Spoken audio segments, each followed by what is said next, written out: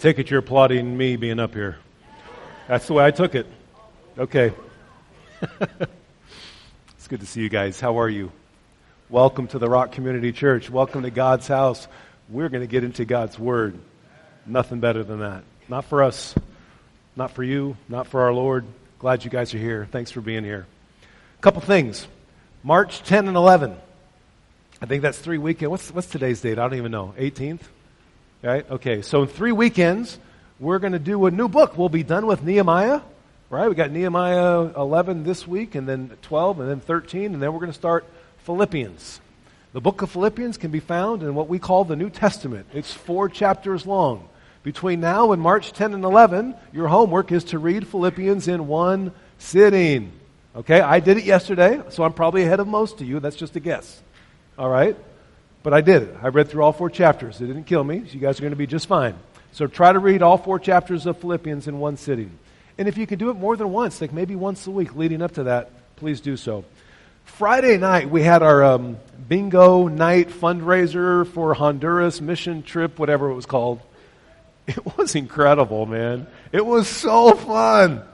If you were there, thanks for being there. If you donated things for the raffles and the bingo prizes and the door prizes or whatever the prizes were, there was just prizes everywhere. It was amazing. Thank you for doing that.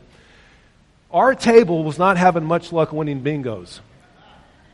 And so I get angry because I'm highly competitive, right? So I spared our table was we're just doling out money for more cards because you can buy, like we wiped them out of cards. Like our table was going to win the last bingo. And we did. What people don't know is we cheated. I was against it, but then I caved into the peer pressure. My daughter and Jeff Ochoa, they cheated. And then I told them, I says, come on, we can't all cheat. And they said, we're going to cheat. And then they cheated. And I knew we were cheating. I'm like, bingo, we won. I was so into it, even though I knew we were cheating. So I'm confessing my sins. Or at least Jeff's and my daughter Chelsea. So it was so fun. It was so fun. Lots of people were there. So thank you, everybody. Thank you so much for doing that. I think we raised just shy of $4,000, which is amazing.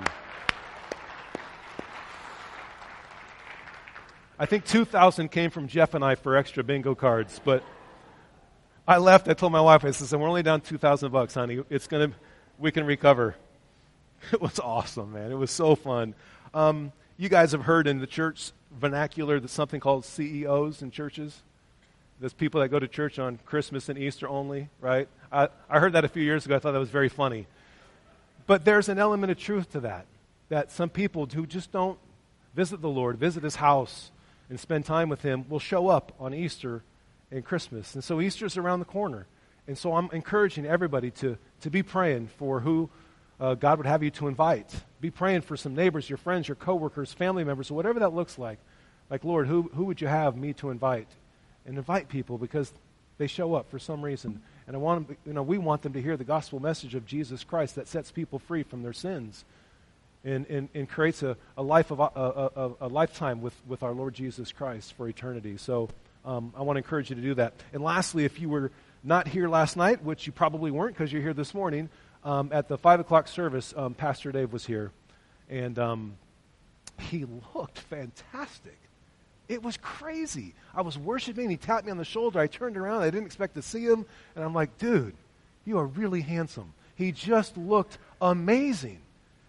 So he's doing well. He's recovering. He's going to try to work a little bit tomorrow and a couple days this week and just kind of get back to life. So thank you so much for praying for our beloved pastor and our dear friend and our brother in Christ.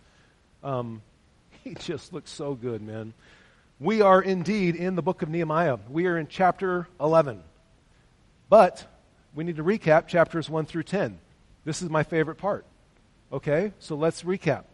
If you recall, in Nehemiah chapter 1, Nehemiah is in Persia. What used to be the Babylonian Empire was conquered by Persia. So Nehemiah was in exile, and he's the cupbearer to the king. And in chapter 1 of Nehemiah, he finds out that Jerusalem's just destroyed, and it grieves his heart. And so he goes to his boss. He says, yo, king, can I take a leave of absence and go back to my hometown and try to rebuild Jerusalem? And Artaxerxes grants him permission to go back, and so he does. And then in chapter 3, we see Nehemiah lead with God's people this reconstruction project of the walls in the city of Jerusalem. And you see God's family getting to work. And so progress is being made in the name of God. Well, the enemy doesn't like it when progress is being made in the name of God. And so the enemy ramps up his efforts to destroy the progress that God's making. And so in chapters 4, 5, and 6, you see the enemy attack. And the enemy attacks from the outside externally in chapter 4. And then he attacks from the inside internally in chapter 5. And then he attacks personally Nehemiah in chapter 6. But lo and behold, in chapter 7, the wall gets finished. And they're about to populate the city. And so then everything shifts from the wall into chapter 8. It shifts to the Word. And the Word's being read in Jerusalem for the first time in about 150 years. And people start repenting in chapter 8 and glorifying God and realizing that they've fallen way short and they've been sinful. And so in chapter 9, they pray to God and they recovenant with God in chapter 10 to say, we are going to live for you moving forward. And that brings us into Nehemiah chapter 11. I don't know if you're reading in preparation for church. I hope you are. If you read Nehemiah chapter 11, which I'm sure all of you did, it's some heavy lifting, and I love it.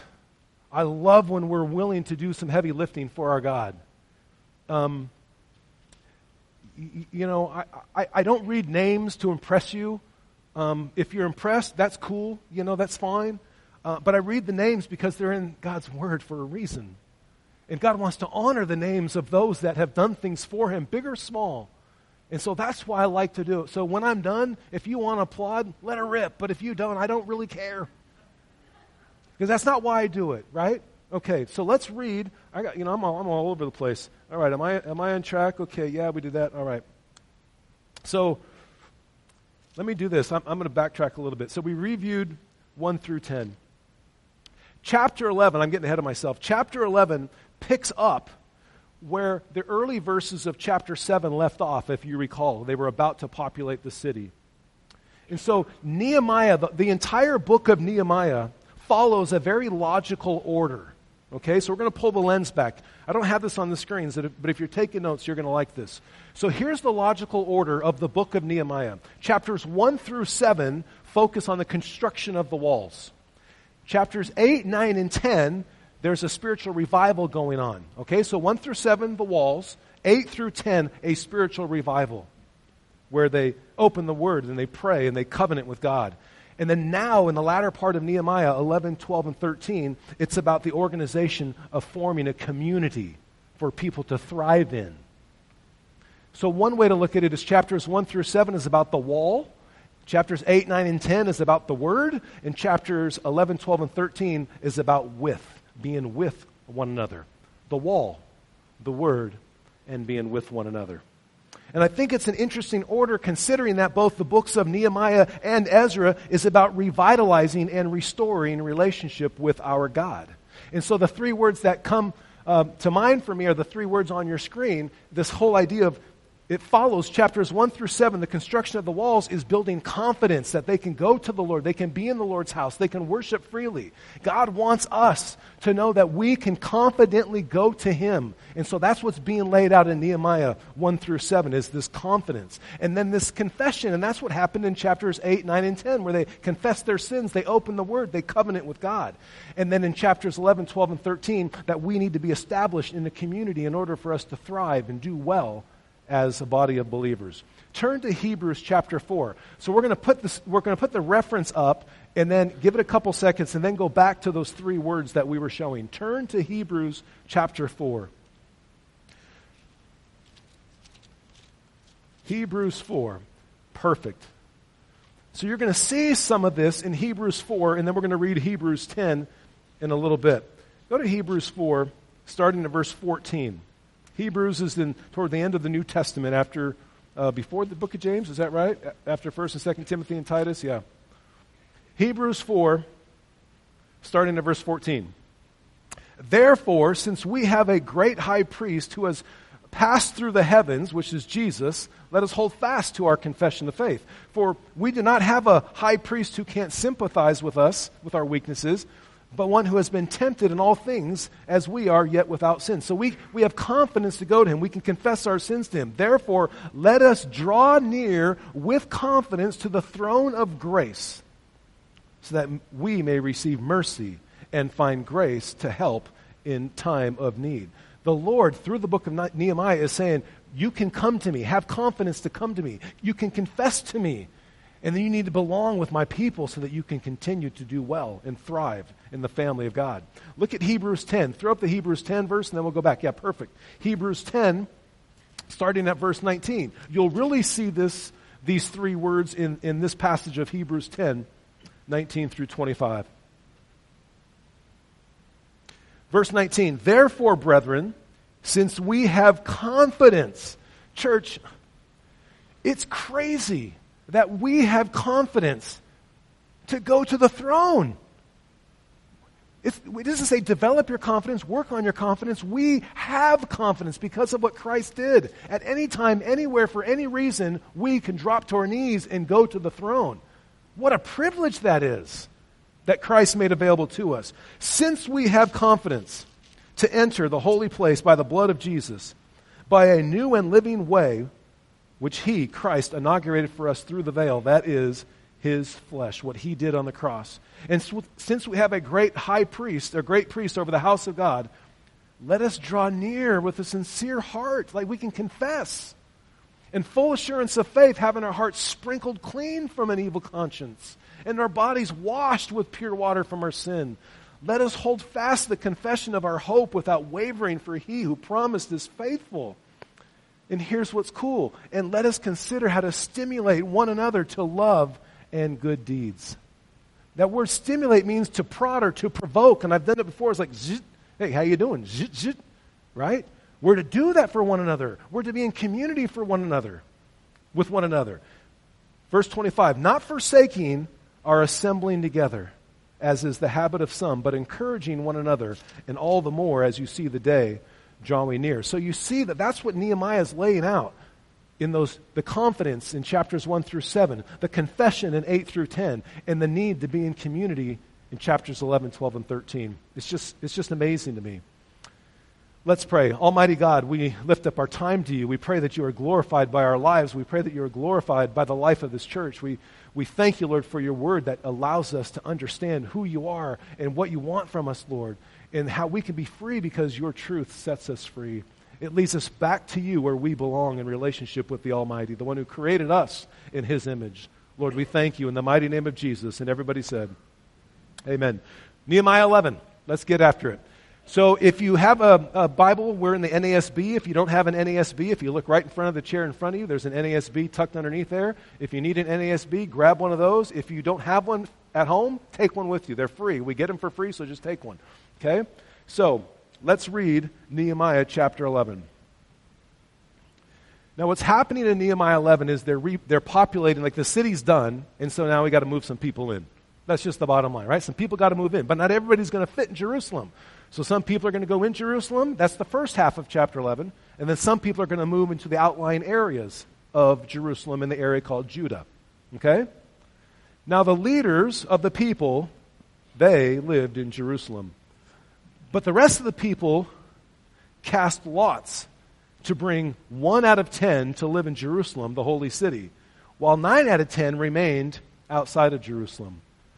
And the people blessed all the men who volunteered to live in Jerusalem.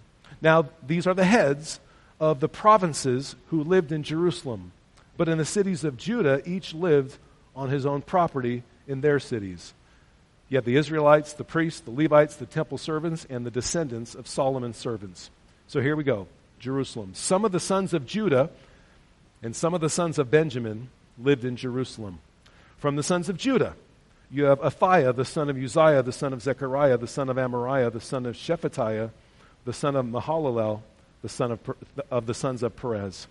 And Messiah, the son of Barak, the son of Kolhozah, the son of Haziah, the son of Adiah, the son of Joiarib, the son of Zechariah, the son of the Shilonite. All the sons of Perez who lived in Jerusalem were a total of 468 able men. Now, verse 7, these are the sons of Benjamin. You have Salu, the son of Meshullam, the son of Joed, the son of Pedaiah, the son of Kaliah, the son of Messiah, the son of Ithiel, the son of Jeshiah. And after him, Gabai and Salai, that totaled 928. Then you have Joel, the son of Zichri, was their overseer, and Judah, the son of Hasenuah, was second in command of the city. Now you have the priests in verse 10. Jediah, the son of Joiarib, Jachin, Sariah, the son of Hilkiah, the son of Meshullam, the son of Zadok, the son of Meraioth, the son of Ahitub, the leader of the house of God.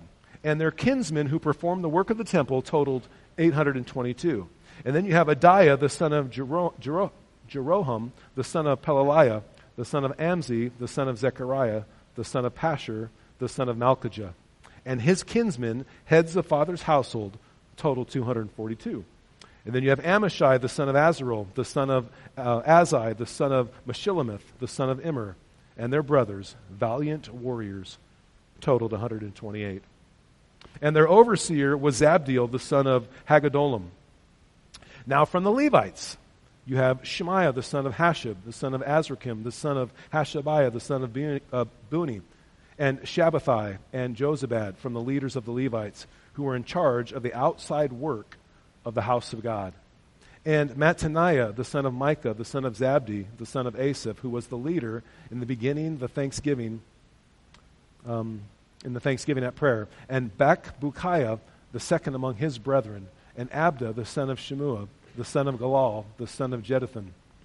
And all the Levites in the holy city were 284. And then lastly is the gatekeepers, Akub, Talmon, and their brethren who kept watch, total 172. So that's all the folks that went inside Jerusalem. Now outside of Jerusalem starts at verse 20. The rest of Israel, of the priests, and the Levites, they were in all the cities of Judah, each on his own inheritance. But the temple servants were living in Ophel, and Ziha and Gishpa were in charge of the temple servants. Now the overseer of the Levites in Jerusalem was Uzi, the son of Bani, the son of Hashabiah, the son of Mattaniah, the son of Micah, from the sons of Asaph, who were the singers for the service of the house of God. For there was a commandment from the king concerning them and a firm regulation for the song leaders day by day. Pethahiah, the son of Meshezabel, of the sons of Zerah, the son of Judah, was the king's representative in all matters concerning the people. Now as for the villages, with their fields, some of the sons of Judah lived in Kiriath Arba and its towns, and Dibon and its towns, and in Jekabzeel and its villages, and in Jeshua, in Moladah, and Beth Pelet, and in Hazar Shual, in Beersheba and its towns, and in Ziklag, in Makona and its towns, and in En-Rimmon, in Zorah, and in Jarmuth, Zanoah, Adullam and their villages, Lachish and its fields, Azekah and its towns. And so they encamped from Beersheba as far as the valley of Hinnom. The sons of Benjamin also lived from Geba onward, at Michmash and Aijah, at Bethel and its towns, at Anathoth, Nob, Ananiah, Hazer, Ramah, Gittaim, Hadid, Zeboim, Nebalit, Lod, and Ono. The valley of craftsmen from the Levites, some divisions in Judah belonged to Benjamin. Amen? Thanks for... You know what? Let's just do that again. Thank you. I love doing that. Tony Evans has this illustration. Tony Evans pastors a church in Texas, big church in Texas. He says this. He says, as we have all experienced, most places like McDonald's, for example, offer combo meals. The company has made it easy for anyone to just drive up and say a number. I'll take a number 2. I'll take a number 2 and a number 5. Or whatever, right? They have also trained their employees to take orders and always follow up with this question. Do you want to supersize it or do you want to go big? Well, how much does it cost to go big? I think it costs about $1. Well, I'll go big for $1. I don't really know what that means, but I want to go big. All right? Go big or go home. I want to go big and go home. The question basically implies that the customer is going to make a choice between taking a regular-sized order or a supersized order. Tony Evans goes on to say, in the same way, God continually offers to his children the opportunity to supersize what he is offering to them. I love that. With just a little bit more of an investment of obedience and commitment on the part of a follower of Jesus Christ, God will make so much more available to him and to her. What a great word for us. See, the descendants of these various families' heads who moved into Jerusalem, let me condense this for you. What we just read, that first half. There was 468 laymen of the tribe of Judah. That's verses 4 through 6. In verses 7 through 9, there's 928 laymen of the tribe of Benjamin. In verses 10 through 14, you have 1,192 priests. In verses 15 through 18, you have 284 Levites. And then verse 19, you have 172 gatekeepers. In all, you have listed 3,044 men. So what? We just read those names, all these people, these laymen, these priests, these Levites, these gatekeepers, 3,044 in all. So what? What's the big deal? So they're going to Jerusalem. Let's remind ourselves the context of Nehemiah. Look at chapter 2 of Nehemiah. Chapter 2, verse 10. In case we have forgotten what's happening at this time. In Nehemiah chapter 2, verse 10. Right? So Nehemiah shows up. And he's going to start planning to rebuild the walls, right? The enemy doesn't like that. Verse 10 says, when Sanballat, who's a powerful guy, the Horonite, and Tobiah, the Ammonite official, when they heard about it, it was very displeasing to them that someone had come to seek the welfare of the sons of Israel. The enemy doesn't like it when somebody comes to seek your welfare on behalf of the Almighty. They don't like it. Look at verses 18 and 19, also of chapter 2. And so Nehemiah tells his people how the hand of my God had been favorable to me and about the king's words which he spoke to me. And they said, let us arise and build. And so they put their hands to do some good work.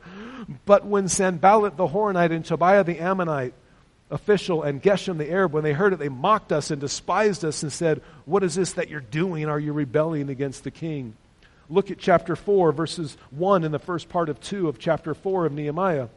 Now it came about when Sanballat heard that we were rebuilding the wall, he was furious and angry and mocked the Jews. And then he spoke in the presence of his brothers and the wealthy men of the region of Samaria. So he's building some teammates. He's building some opposition. Look at verses 7 and 8, also in chapter 4. When Sanballat, Tobiah, now the group's growing, right? The Arabs, the Ammonites, the Ashdodites, when they heard that the repair of the walls of Jerusalem went on and that the breaches began to be closed, they were angry and they conspired together to come and fight against Jerusalem and to cause a disturbance in it. Well, who wants to live there, man? Right? That's what's going on in chapter 11. We're going to populate the city. It's like, yeah, I don't want to go. Yeah, I'm not so excited about that anymore. Look at verse 11 of chapter 4. What did we just read? 7 and 8 of chapter 4, right? Look at verse 11. Our enemies said this, they will not know or see. We're going to sneak up and we're going to come upon them. We're going to kill them and put a stop to the work. Well, that sounds like fun. Look at 16 and 17 of chapter 4. From that day on, half of my servants carried on the work, while half of them held spears and shields and bows and breastplates. And the captains stood behind them. And those who were rebuilding the wall and those who carried burdens took their load with one hand doing the work and another holding a weapon. Imagine going to work every day working one-handed. It's like, hey, why are you only working one-handed? It's like, well, I got to have my sword in the other. Right? Hey, here's the reality. I hope you are going to work every day with the sword. Right? Amen? Don't ever leave home without it. That was, what did I just read? 16 and 17 of chapter 4? Look at chapter 6, verses 1 and 2. Of chapter 6. Now when it was reported to Sanballat, Tobiah, to Geshem the Arab, and to the rest of our enemies, right, that I had rebuilt the wall, no breach remained, although I needed to set up the doors and gates, then Sanballat and Geshem sent a message saying, hey, let's hang out together about 20 miles from here. But they were planning to harm me. So this is what's going on in chapter 11 of Nehemiah. So let's go back to chapter 11 of Nehemiah and reread verses 1 and 2. Now the leaders of the people lived in Jerusalem. Apparently they didn't have a choice. That's what it means to lead. But the rest of the people cast lots to bring out 1 of 10 to live in Jerusalem, the holy city, while 9 out of 10 remained in other cities. And those 9 out of 10, the people blessed those who volunteered to live in Jerusalem. It's pretty cool, huh? Like 1 out of 10 drew the short straw. Is that how they say it? Like, sorry, dude, you got to go to the holy city. That's what it seems like. Interesting. See, here's the reality. They all made sacrifices. They all came back home. They all made sacrifices, but at times, others simply may be making greater sacrifices than us. There's just times when that happens. I might be making greater sacrifices than you at times. At times you're making greater sacrifices than me or than one another. That's just life. That's just the way it works. And we grieve for those people who are making greater sacrifices, and we know they're hurting. And we do the best we can to come alongside them. And then it's our turn, it seems. And the roles reverse. It's just the picture of the church. It's just how life works. The key is verse 2. The people blessed those who volunteered to live in Jerusalem. That's the key. How are we commending and blessing those that at times are making greater sacrifices? That's what was so fun about Friday night being here for the fundraiser, is that for a period of time, 13, 14 people are choosing to go to Honduras, and they're making a sacrifice. They're putting their lives on hold. They're taking vacation time to go and to serve. And are we blessing them, and are we commending them when they do so? I think we are. I think we are, Dave. Right? Dave's going. I think we're doing okay there. You guys do really well to the degree that I'm sacrificing for you, and I think many of you understand that it's a sacrifice to be a pastor, right? That can be tough at times. But you guys commend and bless me really well. I have proof. I'm going to show you the proof that I have of how you bless me. Like, you guys, this is my contraband. This is left over from Christmas. I need to point out the evidence, okay? So, in the bottom right, that's an opened box of Hershey bars. That's your normal size. It's a 36 count box, right? There's 36 in that box. Thank you, Bill McKnight. In the box that's not open is another 36. Thank you, Bill McKnight. Bill was worried because I spent too much on that first box. I found him for a better price, and he's just going to help himself. I love you, Bill. Okay, so I took one of the small ones out just to give you perspective, and then in the middle and the back, those are XLs. I don't know if you know they make an XL. And so I have some of those. And then on the left, those are called Giant. I'm telling you, you guys are so good to me. Thank you, Paninos. I think some of those came from the Paninos. I think they're from lots of different people. That's left over from Christmas. And it's silly, but I feel so loved and I feel blessed and I feel affirmed by you guys on so many levels. And I just wanted to say thank you. Thanks for letting me do that. I know it's kind of silly, but I can't help myself. Let's talk about some takeaways from our text. Here's the first takeaway. Don't be afraid to supersize your life.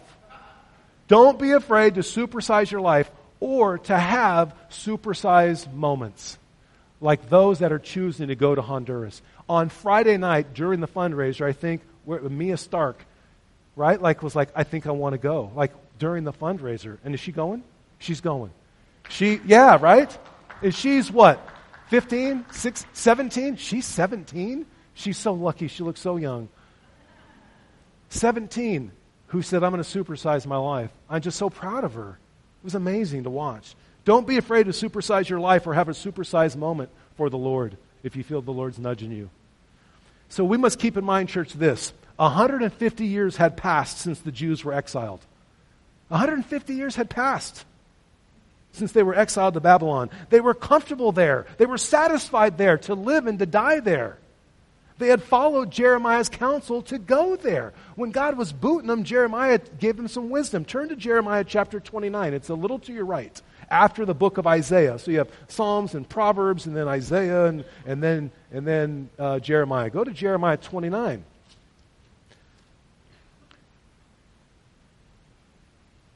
Jeremiah 29, starting in verse 4.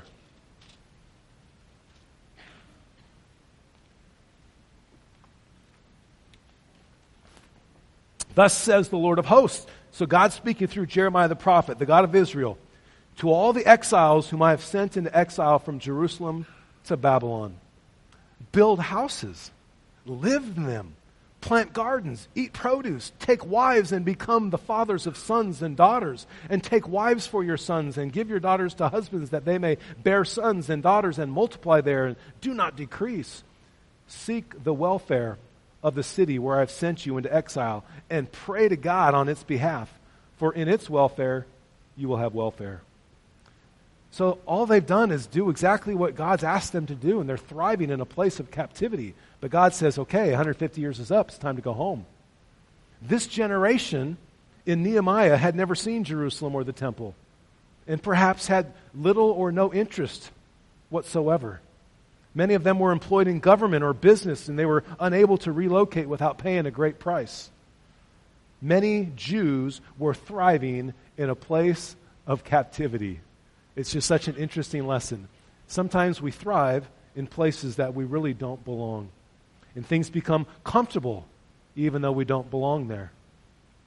And then what happens is all too quickly and all too easily, we lose sight of the bigger picture, which is this, that God's in control, that God has a plan, that we belong to God, that while we settle in one place, we might need to settle someplace else if we are truly His. Hey, here's the deal. It's just something I think we all fight. I think one of the biggest fears we have as followers of the Lord is actually surrendering our lives completely to say, I'm yours, do with me what you wish. Just don't send me here. Just don't send me there. Just don't do this. Just don't do that. It's what we do, right? God, I'm all yours except for, most parts of my life.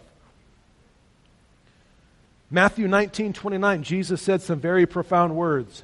He said, everyone who has left houses or brothers or sisters or father or mother or children or farms for my name's sake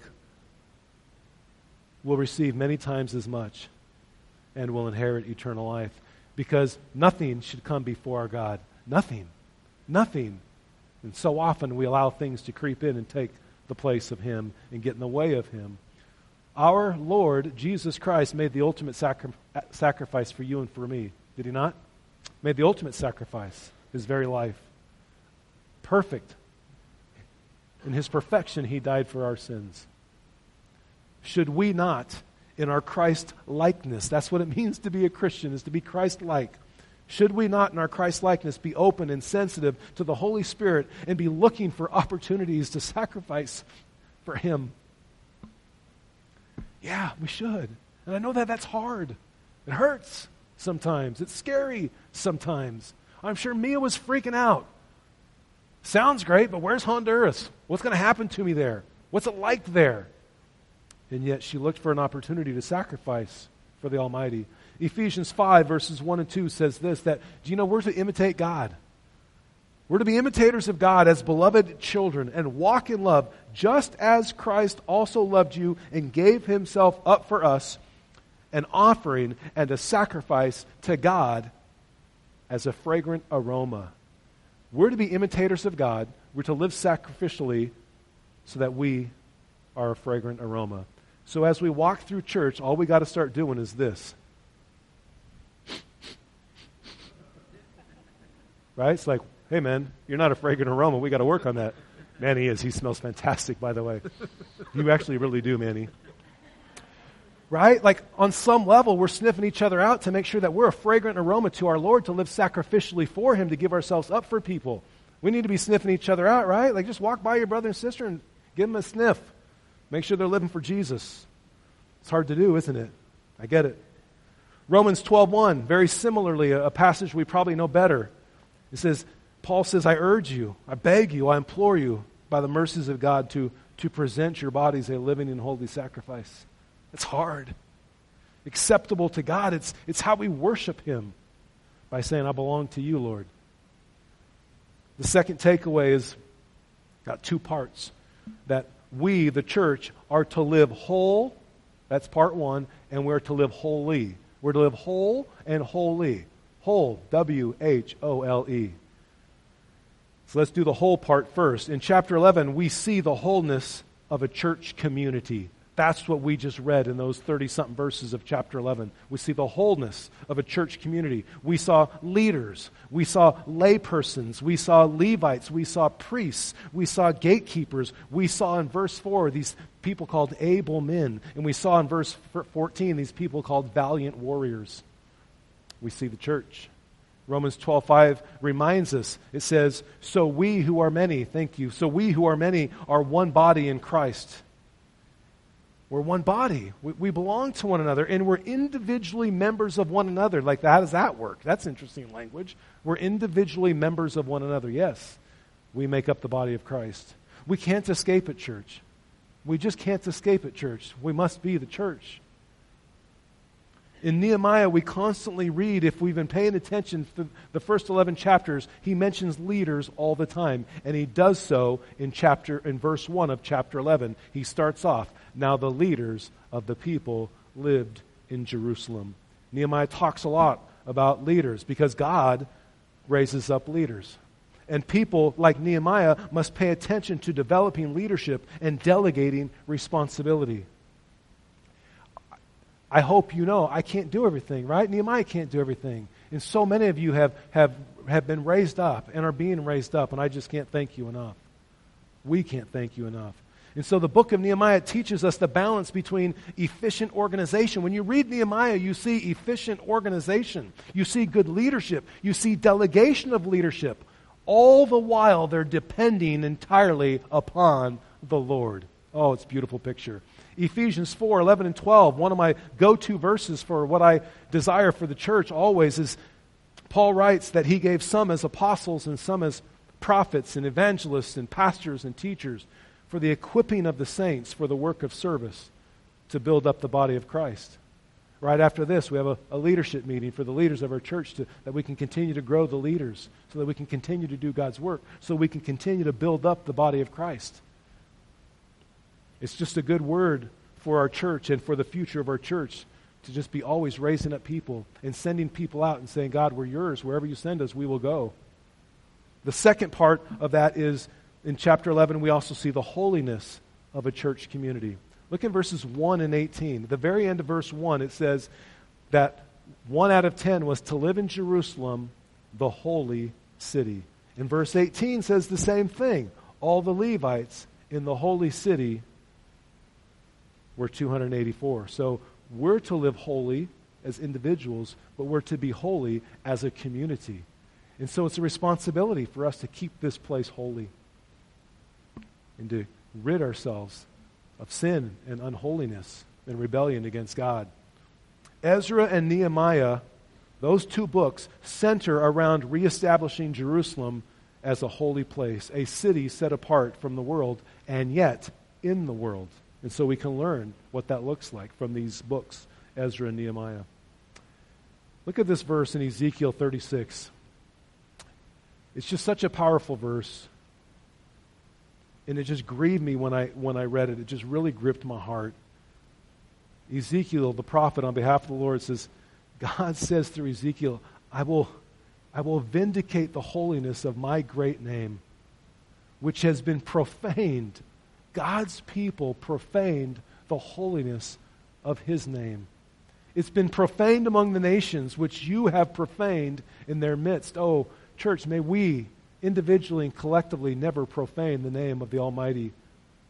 Then the nations will know that I am the Lord, declares the Lord God, when I prove myself holy among you in their sight.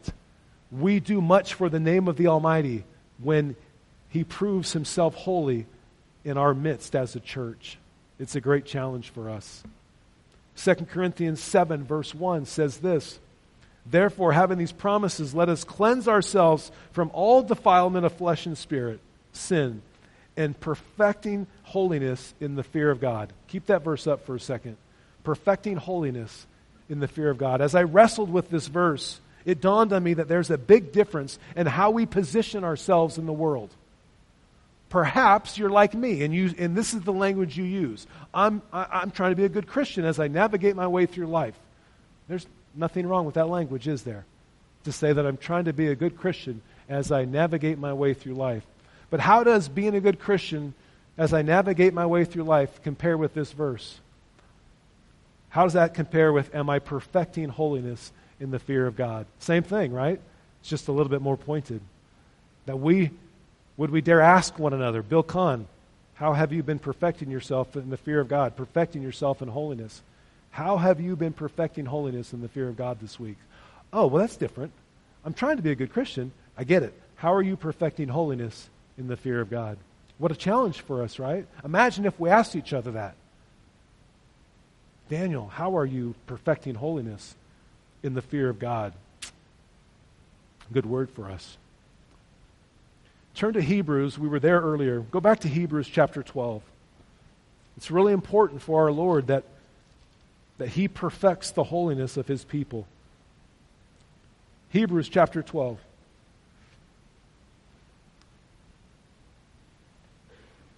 Verses 7 through 11. God loves us. He desires for us to be holy, and so he disciplines us accordingly because he loves us. Verse 7 of chapter 12 in the book of Hebrews, it says, "It is for discipline that you endure." God deals with you as with sons, for what son is there whom his father does not discipline? We understand that part, right? But if you are without discipline, of which all have become partakers, then you are illegitimate children and not sons. Furthermore, we had earthly fathers to discipline us, and we respected that. We respected them. Shall we not much rather be subject to the Father of spirits and live? For they disciplined us for a short time, as seemed best to them. But he disciplines us for our good, so that we may share his holiness. God's after our holiness. Imagine. And look at verse 11. I think verse 11 is kind of funny. All discipline for the moment seems not to be joyful. Oh no, it doesn't seem not to be joyful. It ain't joyful. Doesn't even seem like it. It's just not. Like, I think that's got to be a typo. All discipline for the moment seems not to be joyful, but sorrowful. Yet to those who have been trained by it, it yields the peaceful fruit of righteousness. Glory to God. I want to make some final commendations before we wrap this up. Look back at Nehemiah chapter 11, verses 15 and 16. Back in Nehemiah 11, verses 15 and 16. It says, from the Levites, there's Shemaiah, the son of Hashab, the son of Azrikam, the son of Hashabiah, the son of Uni, and Shabbathai and Jozabad, from the leaders of the Levites. What about them? They were in charge of the outside work of the house of God. I just couldn't help myself, but when I read that, just think about Mickey McDermott. Mickey, I hope that's okay. You know, Mickey's one of these Old Testament characters that lives to be like 712, right?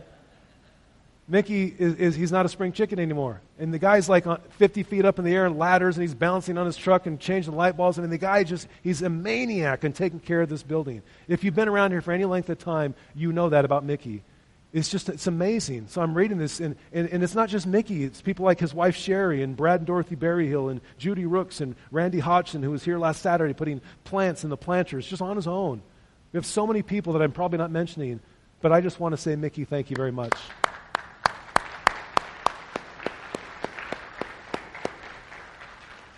Hey, Mick, there's a spot like right here, dude. Yeah, can you get that out by next Sunday? I'm kidding. There's no spot there. Amazing. Just amazing. And Sherry just shakes her head when she drives up, and Mickey's like way up there, and he's balancing, and he's got a smile on his face the whole time.